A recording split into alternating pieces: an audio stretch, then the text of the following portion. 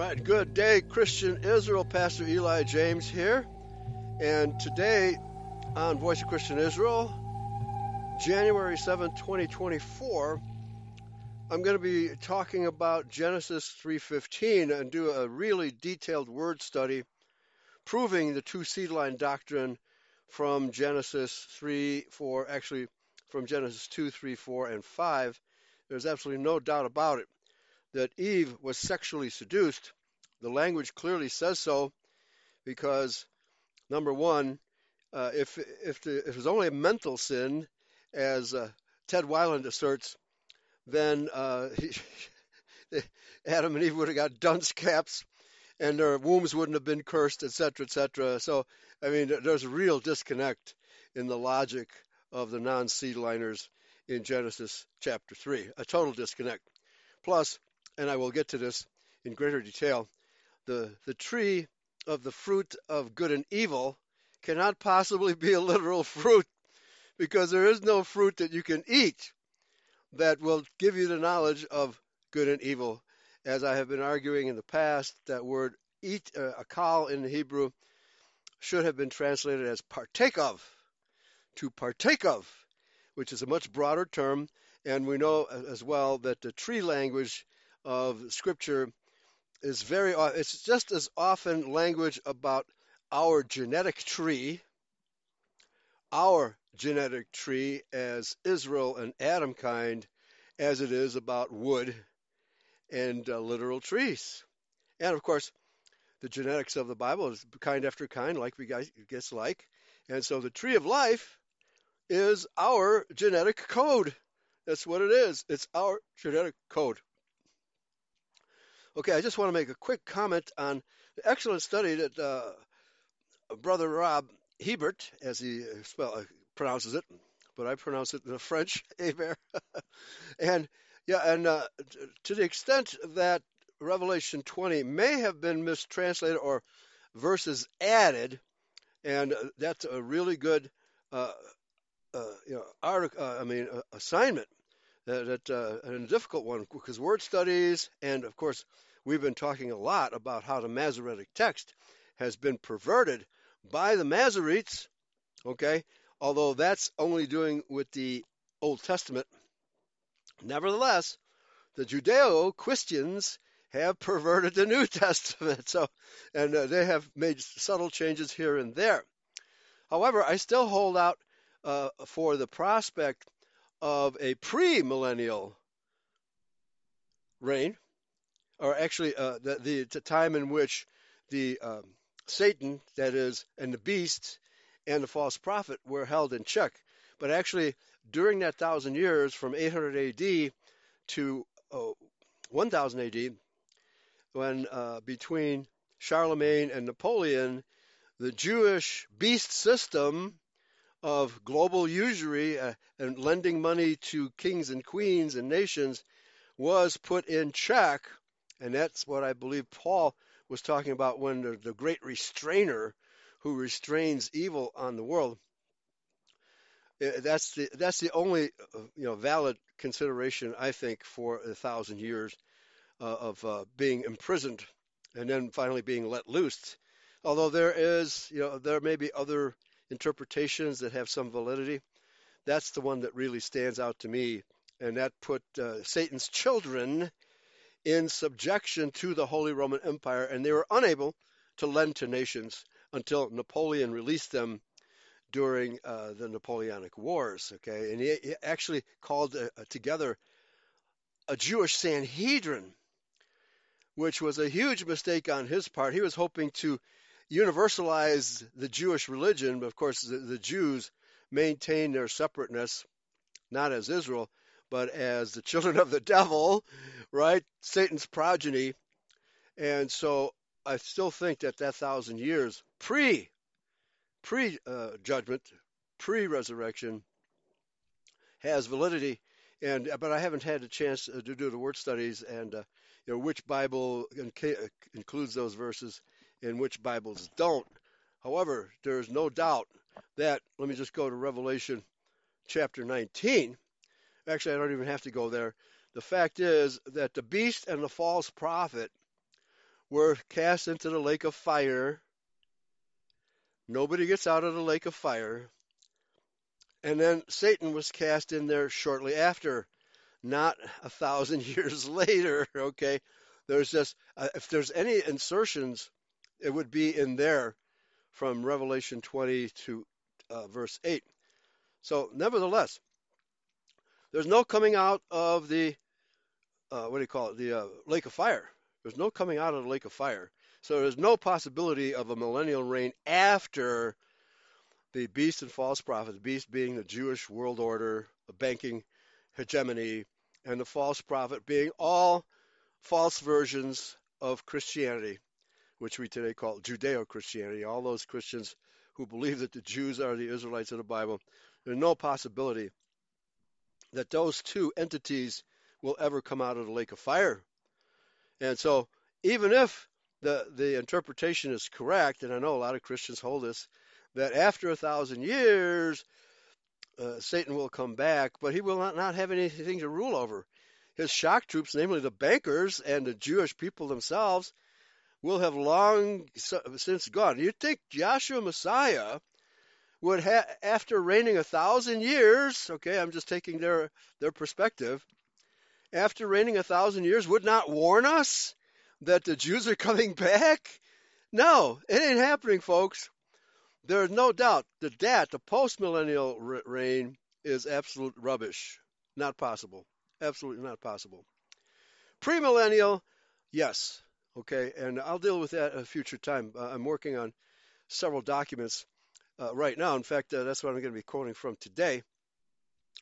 And this is, hold on, let me get in the chat room. I neglected to get into the chat room before starting. And I was tuned in to Brother Hebert's podcast very intensely, so I forgot to sign into the chat room. So here we go. All right. So we're going to discuss the serpent seed line of Cain, which I have in outline form. A lot of my prisoners on my prison ministry list have been almost demanding that I issue part 7 of the enmity series, which I have promised them for several years and have failed to deliver. But I have been doing intensive research on the serpent seed line of Cain, word study, a very intensive word study. I did an intensive word study on Genesis 1 and 2 and beast of the field, which proved conclusively that only the Adamic species is being talked about in the Bible. The other races are only mentioned tangentially. However, the seed line of Cain is also stressed very heavily, and there's no way the seed line of Cain can be the seed line of Adam and Seth. Absolutely no way. Okay, so that's what I want to stress today and get into the details of this. So let me go to Genesis chapter 3 in my eSword. So I have the exact verses. And of course, as we've been saying, a lot of this language has been distorted in the Masoretic text, and eSword and your King James and virtually every modern translation of the Old Testament, with the exception of the Septuagint, is based on the Masoretic text. That includes the King James. So as we've been documenting on bloodlines for the last 3 episodes, there are intensive, really incredibly horrible translations, deletions and additions, which of course is a violation of Deuteronomy 4:2 in the Old Testament of the King James Version and many other versions, okay? Because they do not take into account the fact that the Masoretic text is Jewish in origin and not Christian or Judahite or Israelite. Excuse me. All right. So, Genesis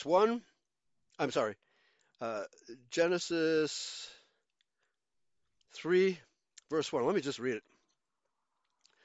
Now, the serpent, of course, this is not a literal snake. A lot of non-seed liners accuse us of believing in a literal snake. If anything, all others besides those of us in two seed line believe that Nakash was a literal snake. We don't believe any such thing. That Nakash was, in fact, a fallen angel and or a humanoid. Doesn't really matter which. the fact is, this other humanoid, and of course, the fallen angel in human form is still a humanoid, created Cain, and Eve had a dual pregnancy. Okay, now it's telling us that this serpent, this Nachash, was more subtle, more cunning. Let me look at the word subtle here. Arum, that is cunning, crafty, prudent, but not prudent in a good sense. Or let's say, well, the Jew carefully chooses its words. Okay, very carefully chooses its words. In that sense, it is prudent and subtle. What's a subtle creature? One that practices deception, crafty, prudent, subtle, cunning. It says usually in a bad sense. Well, certainly it is in a bad sense here in Genesis 3:1.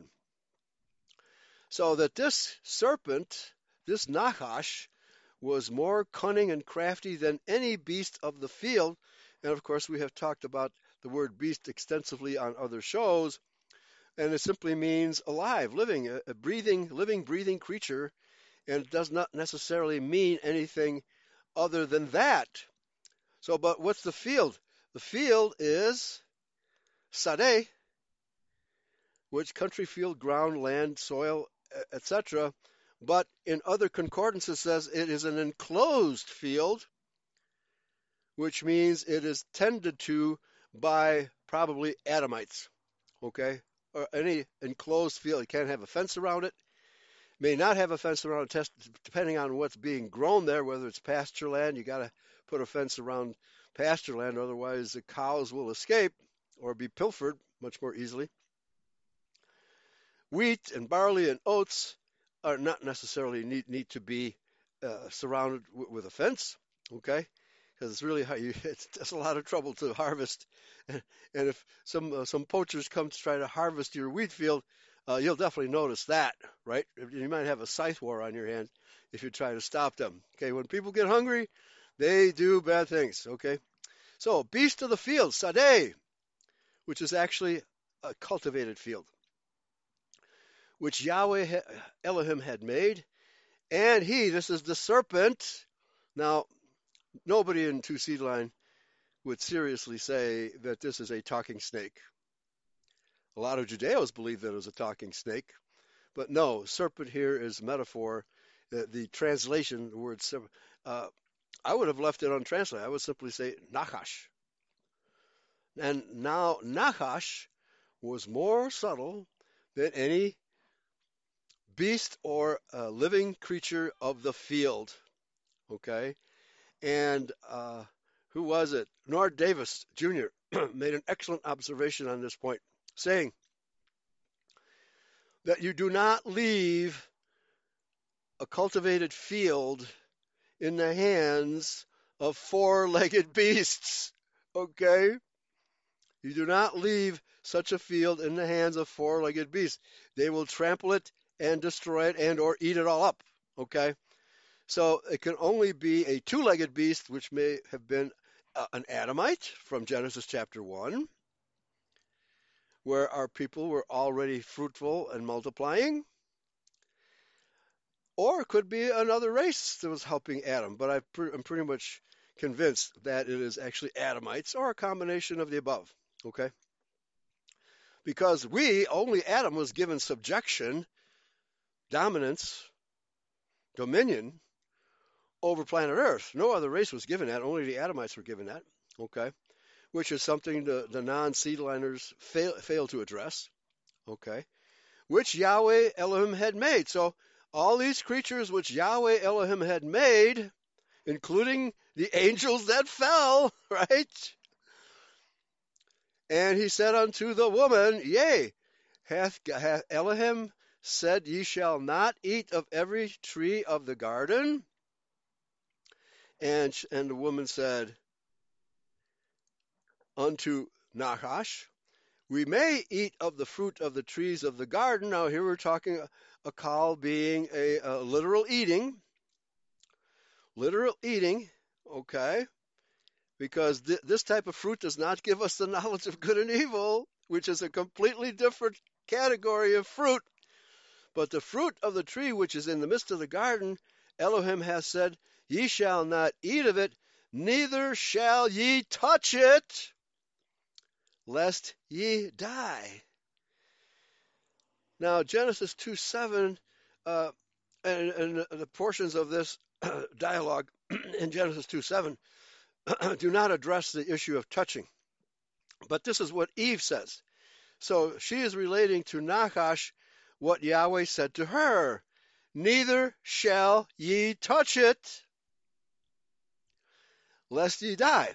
Now, the vast majority of fruit that you can eat and touch, like you have to touch an apple if you pluck it off a tree, you have to touch an orange when you pluck it off the tree, you have to touch raspberries and blackberries and grapefruit in order to eat them.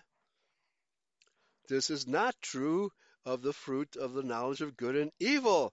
So there's tremendous difference between these two different types of fruit.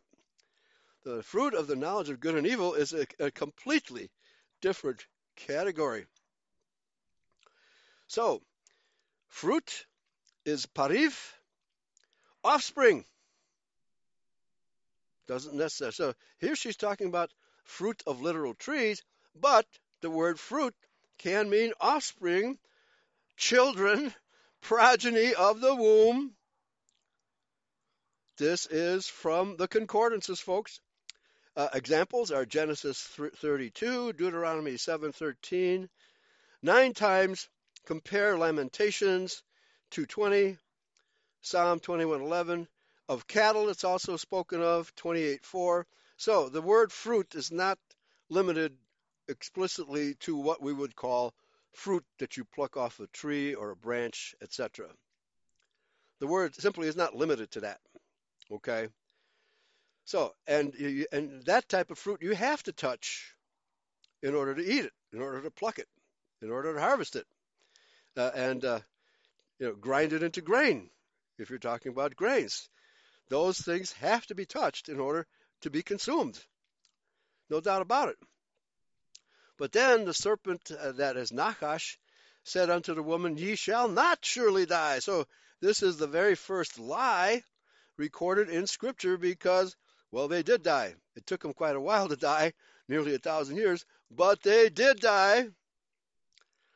So this is the first lie recorded in Scripture, and of course we know the offspring of Cain, who was the child of the serpent, are liars. All right, so here's the first lie, and Cain is described in Scripture as the first liar and the first murderer. Okay, but actually this Nachash critter was actually the first liar because he had a discussion with Eve. Now, I don't think there has ever been a literal talking snake. There's been talking donkeys and other creatures. But what the text tells us, well, this creature did talk to Balaam. The donkey talked to Balaam. And the scripture says, yeah, this donkey talked to Balaam. All right? But the serpent here is not a literal snake. And even most non-seedliners will agree it's not a literal snake. Okay? So let's continue. And of course, serpent is the term that Yahshua uses when describing the Jews and the Pharisees. So the serpent is a literal and figurative term, and both the literal and figurative terms can be applied to Jews who are a den of vipers. A den of vipers, literal snakes, because they act like snakes. Okay? And she said, Ye shall not surely die. So that is the first lie. Genesis 3:5, for God, Elohim, he doesn't say Yahweh. He doesn't address Yahweh. Elohim is a more ambiguous term than Yahweh because there's a one. Yahweh is the one and only. And Yahweh didn't say any such thing.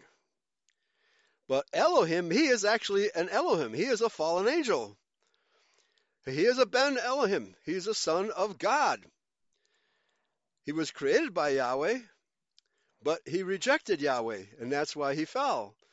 For Elohim doth know that in the day ye eat thereof, then your eyes shall be opened, and ye shall be as gods, knowing good and evil. Okay? In other words, what he's saying, ye shall be like one of us, a lesser God. Ye shall be like one of us, a lesser God, knowing good and evil. The implication is very clear that they did not yet know, Adam and Eve did not yet know the difference between good and evil, because Yahweh's Spirit was breathed into Adam and given to Eve in Genesis 2:7. There's no way Yahweh is going to breathe evil or evil ideas into the minds of Adam and Eve. There's no way he's going to do that. So he used the serpent to do that. Okay? All of this stuff had to happen, folks, because we do have to know the difference between good and evil in order to reject evil. And that's what the rest of the Bible is all about, how well we are able to reject evil or to succumb to it. That's what the Bible is really about, in addition to the two seed lines. How we react to the teachings of Yahweh. Okay, let's continue, which is his law. And of course, the Jews do not obey his law. They obey their father, the devil, also known as Satan,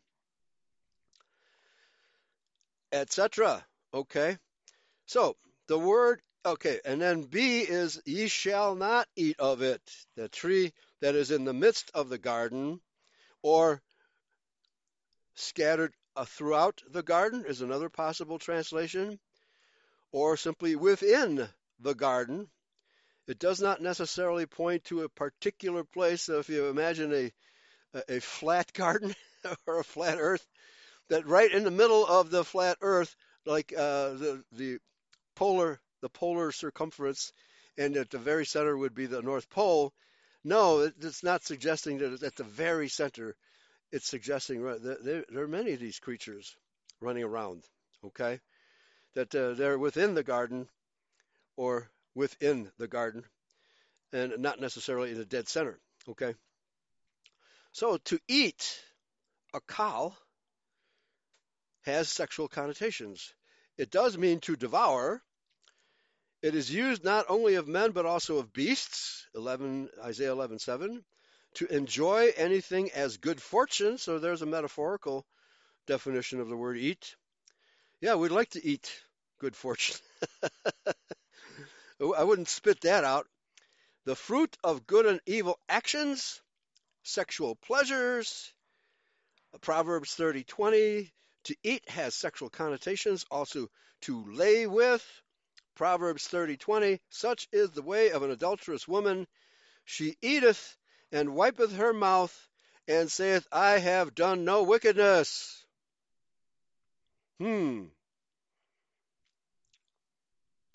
She wipeth her mouth. Okay. I guess that you can consider that a form of eating, right? It's very prevalent today, not so much in Old Testament times, at least among the Israelites. C, neither shall ye touch it. The word touch also has sexual connotations. Touch, naga. Don't you know that in India the fallen angels are referred to as the naga? Don't touch those naga critters. Nakash, naga. How about anakim? Fallen angels, anakim. So that root, naga, is very prevalent in Scripture. Many words can be derived from it. But the word touch has sexual connotations, euphemistically to lie with a woman, which is what it clearly means here, because there's no other type of fruit that you can't touch, are forbidden to touch. You have to, all the other fruit, you have to touch it in order to eat it. So he's saying, I'm not even supposed to touch the fruit that you're suggesting that I touch, Mr. Nakash. And part D of the verse, and the eyes of them both were opened, and they knew that they were naked. Now, wait a minute. They didn't know that they were naked until they engaged in this forbidden act of sexual intercourse. And what does nakedness have to do with eating apples, oranges, and pomegranates? Nothing, I would say. So here's another clue that this eating is of an entirely different kind of the type of stuff you eat at the dinner table. All right, and they sewed fig leaves together and made themselves aprons. The word apron is chagor, Hebrew 2290, a belt for the waist, not a face apron, otherwise known as a COVID uh, uh, fa- face diaper, as we like to call it. It's not a face diaper. It's not a face mask, nor does it have anything to do with the mind. It is a literal piece of cloth. And it doesn't cover your head like a dunce cap, which, of course, Ted Weiland is famous for saying, oh, the sin that Adam and Eve committed was a mental sin only. However, there's a problem with that suggestion because nowhere in Yahweh's law is there ever a thought crime. The idea of thought crime is totally Jewish. That's totally Jewish. Our law does not prosecute people for thoughts. You actually have to commit crime, a physical act, in order for it to be punishable in the Old Testament and in Anglo-Saxon law. Okay, thought crimes never entered the picture. And I know in Matthew 5, Yahshua says, if you lust after another woman or a forbidden woman, you have committed adultery in your heart, but there is no punishment prescribed for that. It's a warning. It's like when the cop stops you and you're speeding, and, oh, don't you even think about speeding again. But he lets you off. No punishment. Okay? We do not punish people for their thoughts. Okay?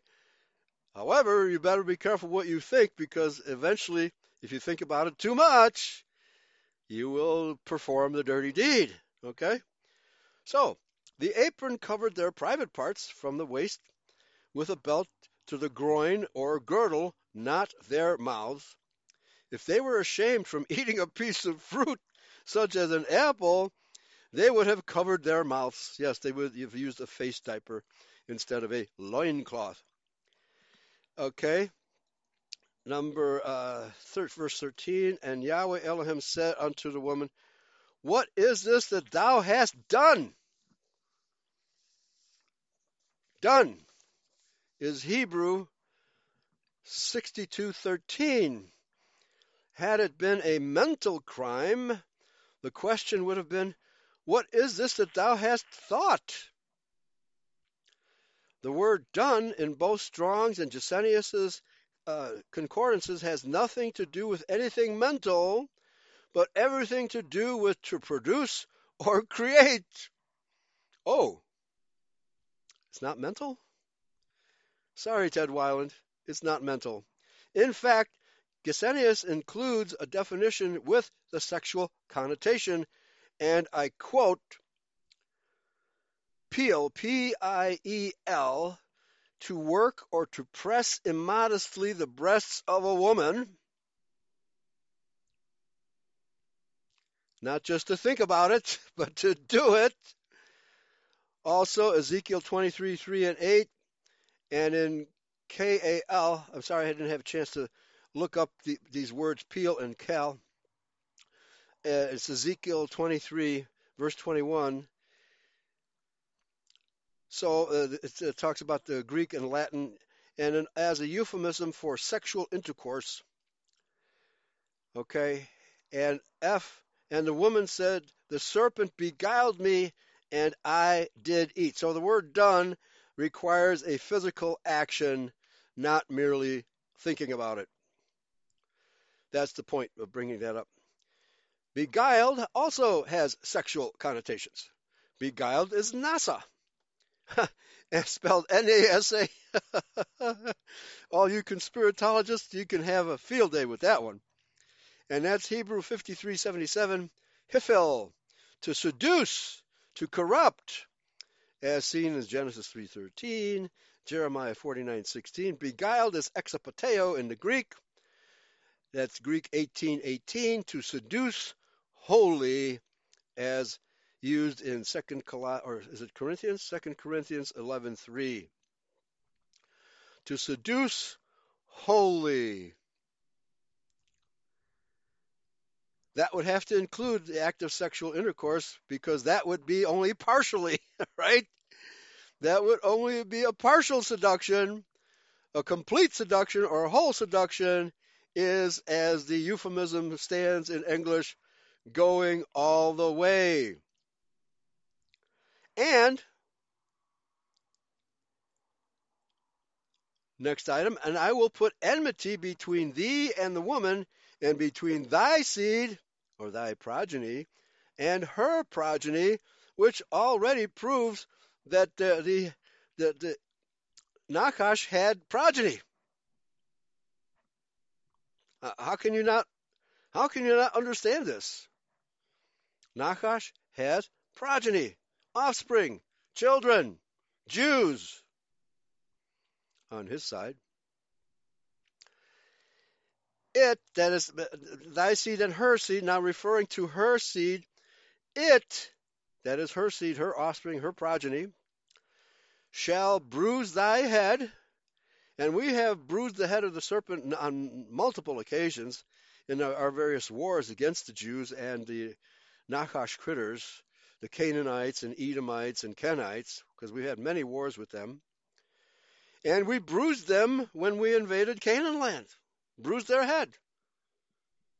Unfortunately, we allowed them to live, even though we were commanded to exterminate them to the last, even to the last child. But our people don't have the heart or stomach for killing children, not like the Jews do in Gaza. If you've seen the movies of all the dead children, dead, defenseless children, of course, in Gaza, the Jews are simply proving that they're the children of the devil. So, folks, this language is very, very specific that Nachash has progeny. It's not make-believe that he has progeny. It says it right here. And thou shalt bruise his. His is a bad translation because, according to Cruden's Concordance, when the 1611 version came into being, the word its, even though it has it in the first part of the paragraph, or actually sentence, which is a neuter pronoun signifying both the male and female offspring of Eve, the male and female offspring of Eve, and thou, Nachash, shall bruise his heel. It should have been its instead of his. Now, this is another instance of bad translation in the King James because it has engendered this false teaching of the proto-evangelion, as the Judeo-theologians call it, which is that this verse does not talk about the entire bloodline of Eve, but only Yeshua, or Jesus Christ. No, Jesus Christ could not have been born unless all the 77 generations from Yahweh until him were extant, historically living people. He does not emerge out of the mist or evaporate, or what's the word? Precipitate out of the ether. He's the end of this bloodline, at least in Judea. But his bloodline still exists in us. Okay? And so there was way more than mere heel being injured, bruised. Because this is not talking about him, it's talking about us. Because wherever we go, the Jews, like snakes in the grass, have been biting at our heels. Is this a valid metaphor for how the Jews follow us around wherever we go? I think so, folks. The non-seedliners have not considered. Now this they don't consider as a metaphor, right? What do they consider literally? Well, when they don't like the literal interpretation, they make up a metaphor. And when the metaphor doesn't fit their philosophy, then they take it literally. So this is the kind of intellectual sparring that goes on between the seedliners and the non-seedliners, okay? And this is very interesting stuff. Very interesting stuff because you can see them dodging our bullets, dodging our bullets. But, we can see that there's metaphorical definitions and literal definitions, but we have to get it right. We have to get the metaphors right, and we have to get the literal passages right. And as I've been telling you, that the tree of the knowledge of good and evil cannot possibly be a literal tree, or at least made of wood. The word tree refers to bloodlines and lines of descent and the DNA of all species, really. Wheat, oats, barley, grapes, people, Israelites.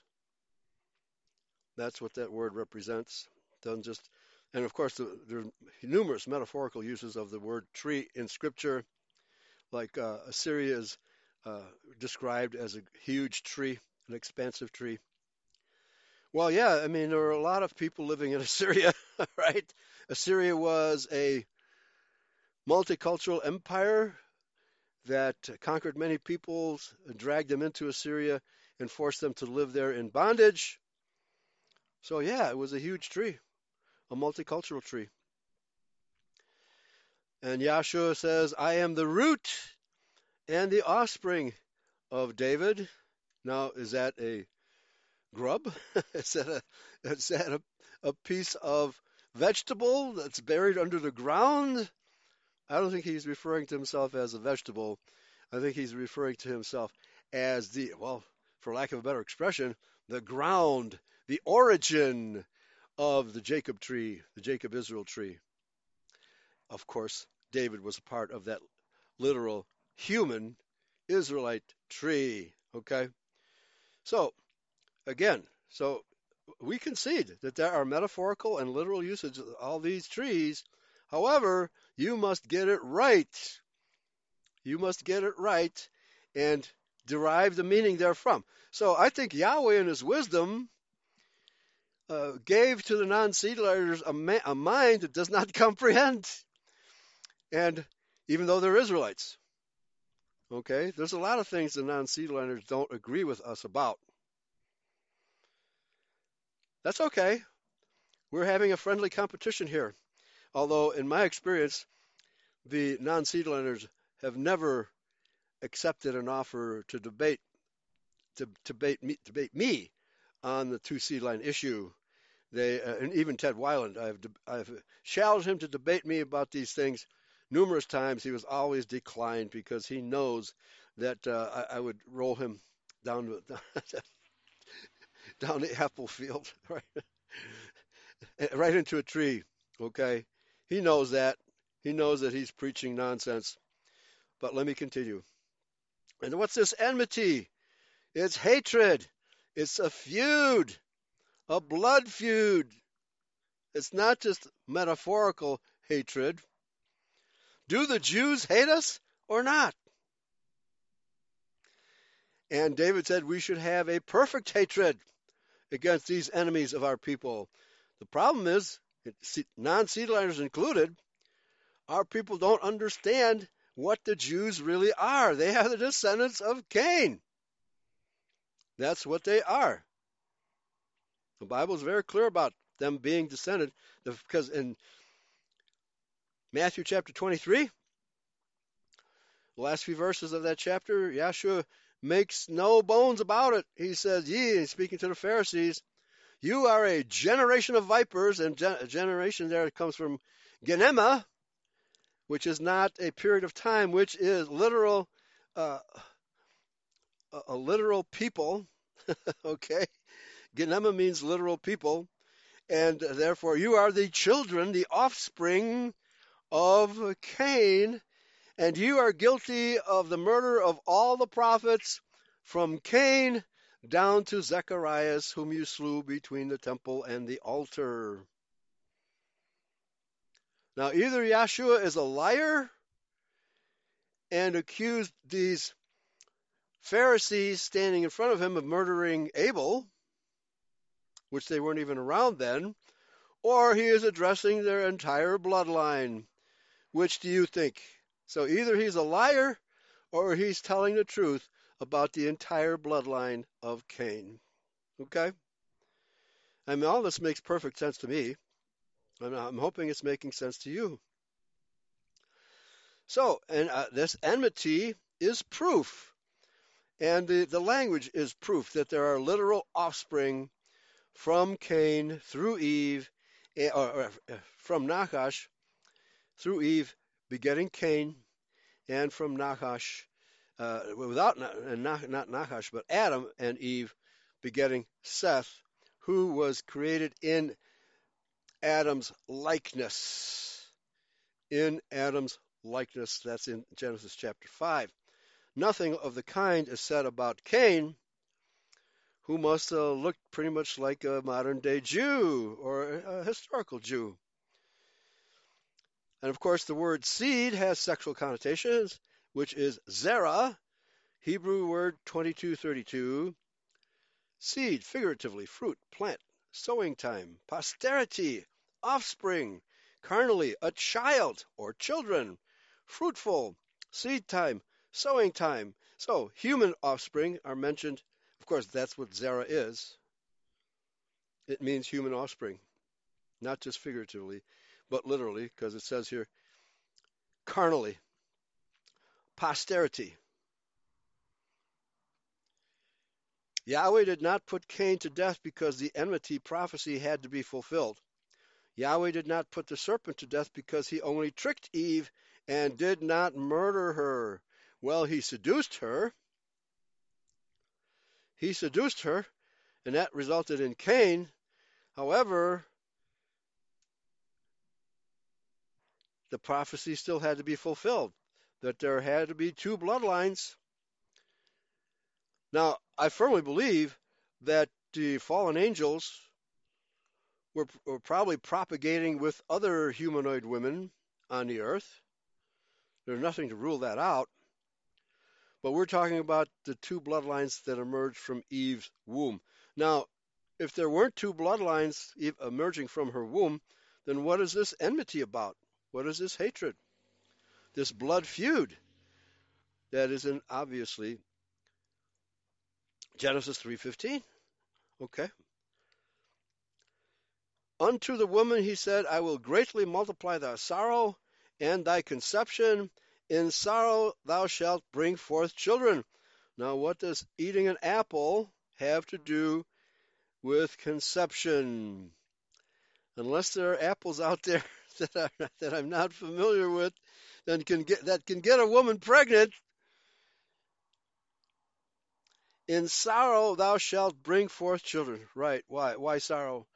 Because Adam and Eve knew what they had done, that they shouldn't have done it, but they did it anyway. How many of you out there have done something that you knew you shouldn't do, but you did it anyway, and that created a lot of sorrow? And believe me, there's a lot of sorry Israelites in this world, not to mention sorry Jews, but all Jews are sorry because they have the blood of Cain in them, not the blood of Nachash in them. And of course, conception is, of course, a sexual term outright. Herion meaning pregnancy slash conception.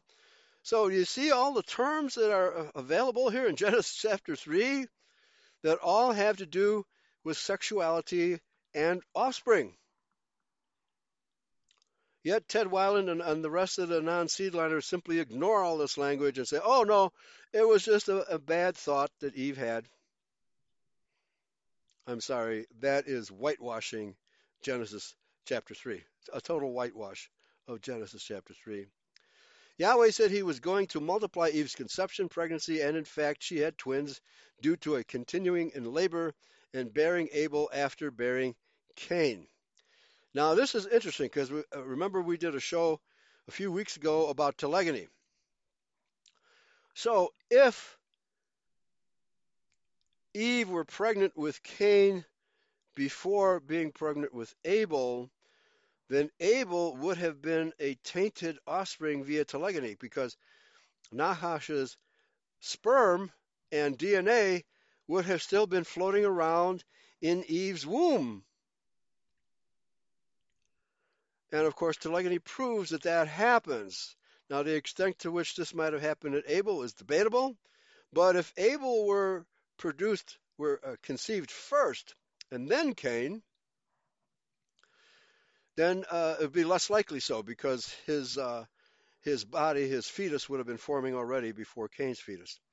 So the question of telegony does become involved here, but only to the extent that how much of Nachash's DNA would have affected the body of Abel. But it's actually a moot point because Abel did not live to demonstrate any of those negative qualities. So now let's get into Genesis 4:1. How much time we have? 15 minutes. And it says, and Adam knew his wife, and she conceived and bare Cain. Now it's interesting that if Cain were delivered first, then he must have been somewhat older. Not necessarily, but typically, if you give them both exactly 9 months, then Cain was born first and said, I have gotten an Ish, which does not mean Adamite. It simply means a male of whatever species. That's what the Hebrew word Ish means. From Yahweh. She did not say she had gotten an Adamite from Adam. She did not say she got a man from Adam. She was hoping that, okay, now let's assume that this Nachash critter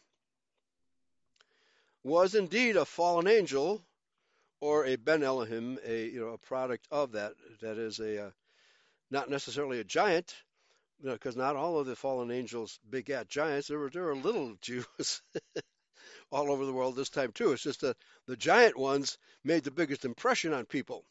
Okay, so she did not say she had gotten a man from Adam. Ish is Hebrew word number 376. I have gotten an Ish. The word man is not translated from the Hebrew word for Adam, which means to show blood in the face. So there had to be something different about Cain when she first beheld him. And I know that Bertrand Comparet says it was that big old Jewish nose, but may not have been, and I think that's too easy. That's too easy. What is the mark of Cain? It is translated from the Hebrew word ish, which has a distinctly different meaning. Ish simply denotes maleness. Eve would have used the word Adam if, looking upon Cain, he actually resembled Adam. If Cain were Adam's son, she would have called him an Adam. The reason she chose, giving him the distinction of one who shows blood in the face. It is quite probable that the reason she chose the word Ish was because Cain did not show blood in the face, as Seth did, because Seth is said to have been born in the likeness of Adam, and that phrase is not used of Cain. It's not used of Cain. So we have all these differences which the non-seedliners completely ignore. Oh, that doesn't mean anything. It doesn't mean anything that Cain did not resemble his father. Remember, we go by the patrilineal line, not the matrilineal line like the Jews do. Okay? So they don't care what Seth looked like. All they know is that their daddy, Nachash, had sex with a white woman named Eve, and they are the offspring. So they dare not worship Yahweh, and they dare not worship Adam, as many post-Adamites did. Ancestor worship. That's where a lot of our paganism comes from, is ancestor worship, and all of our ancestors were Adamic white people. So our ancestor worship is regarding white people, not any other race. And so we see here that you cannot simply gloss over these verses, these biblical facts, and pretend they don't mean anything. Okay? So, continuing with the word ish.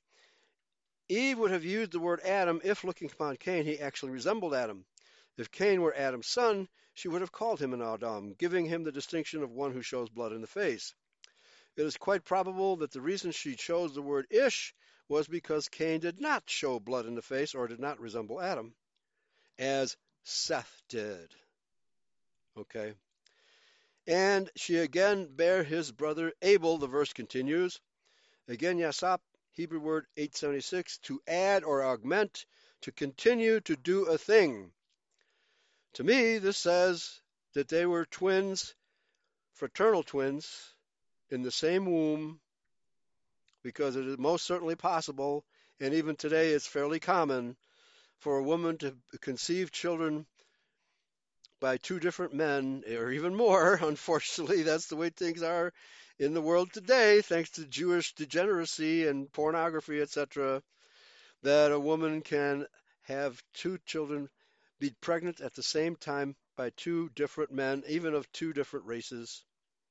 Telegony is engaged here as well, because if you have two different boys in the same womb and the DNA of both sires is floating around in her womb, the potential for contamination is evident. Okay? All right, so Cain and Abel were fraternal twins from two different fathers because he is so different. In fact, one of the questions the non-seedliners ask is, well, how is it possible for Cain to be so different from Abel? Well, there can't be a genetic explanation. There has to be, it must be the mind, the mentality. Are Jews genetically different from us? They sure are. They can't be saved.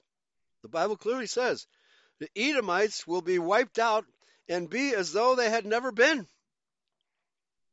And yet, the Judeo-Christians are trying to convert Jews to our religion constantly. What a waste of time.